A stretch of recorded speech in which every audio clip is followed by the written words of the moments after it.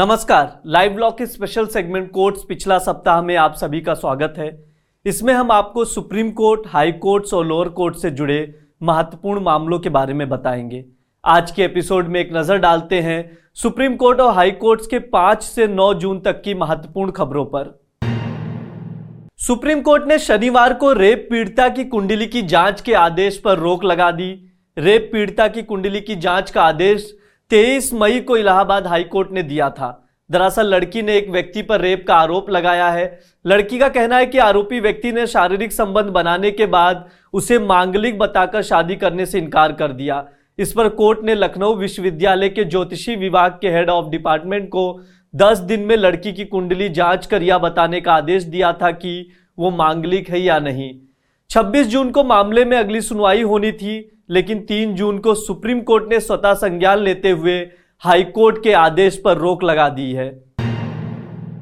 उत्तर प्रदेश की वाराणसी की एक अदालत ने 1991 के अवधेश राय मर्डर केस में यूपी के पूर्व विधायक मुख्तार अंसारी को दोषी ठहराया। एमपी एमएलए कोर्ट के स्पेशल जज अवनीश गौतम ने अंसारी को दोषी ठहराया है। अंसारी को उम्र कैद की सजा सुनाई गई। गौरतलब है कि 3 अगस्त 1991 को कांग्रेस नेता और पूर्व विधायक अजय राय के भाई अवधेश राय की वाराणसी में अजय राय के घर के बाहर दिन दहाड़े गोली मारकर हत्या कर दी गई थी।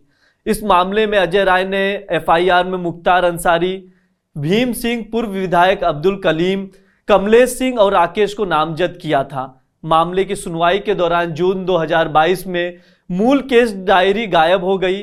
वाराणसी से लेकर प्रयागराज तक की केस डायरी खोजने की काफी कोशिशों के बाद भी वो नहीं मिली। पुलिस ने इस मामले में पहले ही केस दर्ज कर लिया, जिसमें अंसारी पर अपने प्रभाव का इस्तेमाल कर केस डायरी को नष्ट करने का आरोप लगाया गया है।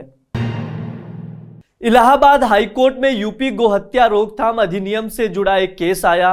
हाईकोर्ट ने आरोपी को जमानत देते हुए कहा कि उत्तर प्रदेश राज्य के भीतर गाय या बैल को एक जगह से दूसरी जगह लाना या ले जाना या गाय पालना यूपी गोहत्या अधिनियम 1955 के तहत अपराध नहीं है। जस्टिस विक्रम डी चौहान की बेंच आरोपी की जमानत याचिका पर सुनवाई कर रही थी। बता दें, इस साल मार्च में एक वाहन से 6 गायों की कथित बरामदगी के सिलसिले में कुंदन यादव नाम के एक व्यक्ति को गिरफ्तार किया गया था। कोर्ट ने कहा, ऐसा कोई सबूत पेश नहीं किया गया है कि आरोपी ने उत्तर प्रदेश में किसी भी जगह पर गाय, सांड या बैल का वध किया या वध कराया था।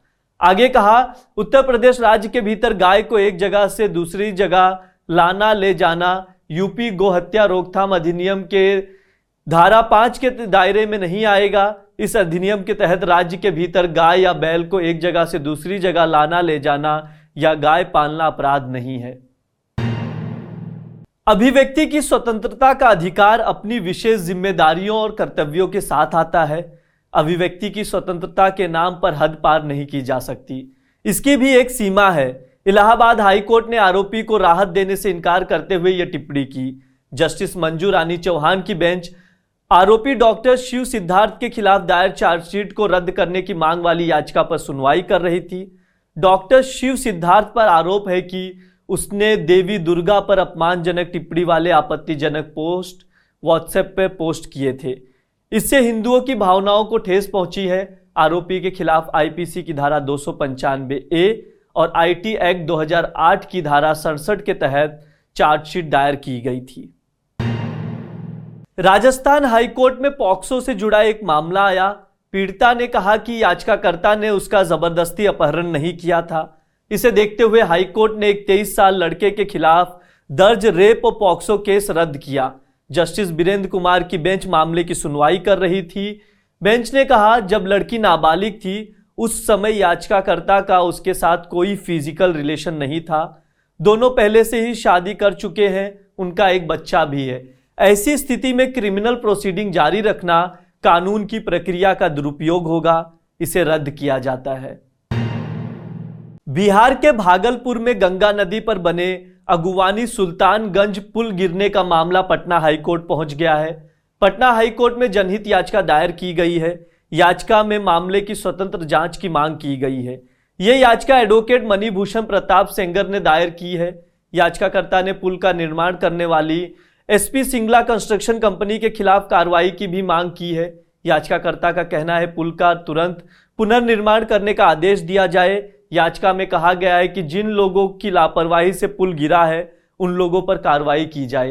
पुल गिरने से सार्वजनिक धन का भारी नुकसान हुआ है, साथ ही जनता को असुविधा हुई। याचिका में यह भी कहा गया है कि यह पुल 1717 करोड़ की लागत से बन रहा था। पुल का निर्माण करने वाली कंपनी ने लापरवाही की है। याचिकाकर्ता ने राज्य सरकार और उसके अधिकारियों पर कंपनी को काम पूरा करने के लिए अधिक समय देने का भी आरोप लगाया, जबकि कंपनी ने काम में देरी की थी। यूनाइटेड किंगडम की आधिकारिक यात्रा के लिए आवश्यक मंजूरी देने से जुड़ी दिल्ली की शिक्षा मंत्री आतिशी मारलेना की याचिका पर केंद्र सरकार ने दिल्ली हाई कोर्ट में जवाब दिया है। केंद्र सरकार ने बताया कि ब्रिटेन की आधिकारिक यात्रा के लिए आतिशी को राजनीतिक मंजूरी दे दी गई है। जस्टिस चंद्रधारी सिंह की बेंच आतिशी की याचिका पर सुनवाई कर रही थी। आतिशी ने याचिका में कहा था कि उन्हें कैम्ब्रिज यूनिवर्सिटी की तरफ से India at 100 towards becoming a global leader से जुड़े एक सम्मेलन को संबोधित करने के लिए आमंत्रित किया गया है। यह सम्मेलन 15 जून को होना है। आज के एपिसोड में इतना ही। देखते रहिए लाइव लॉ। शुक्रिया।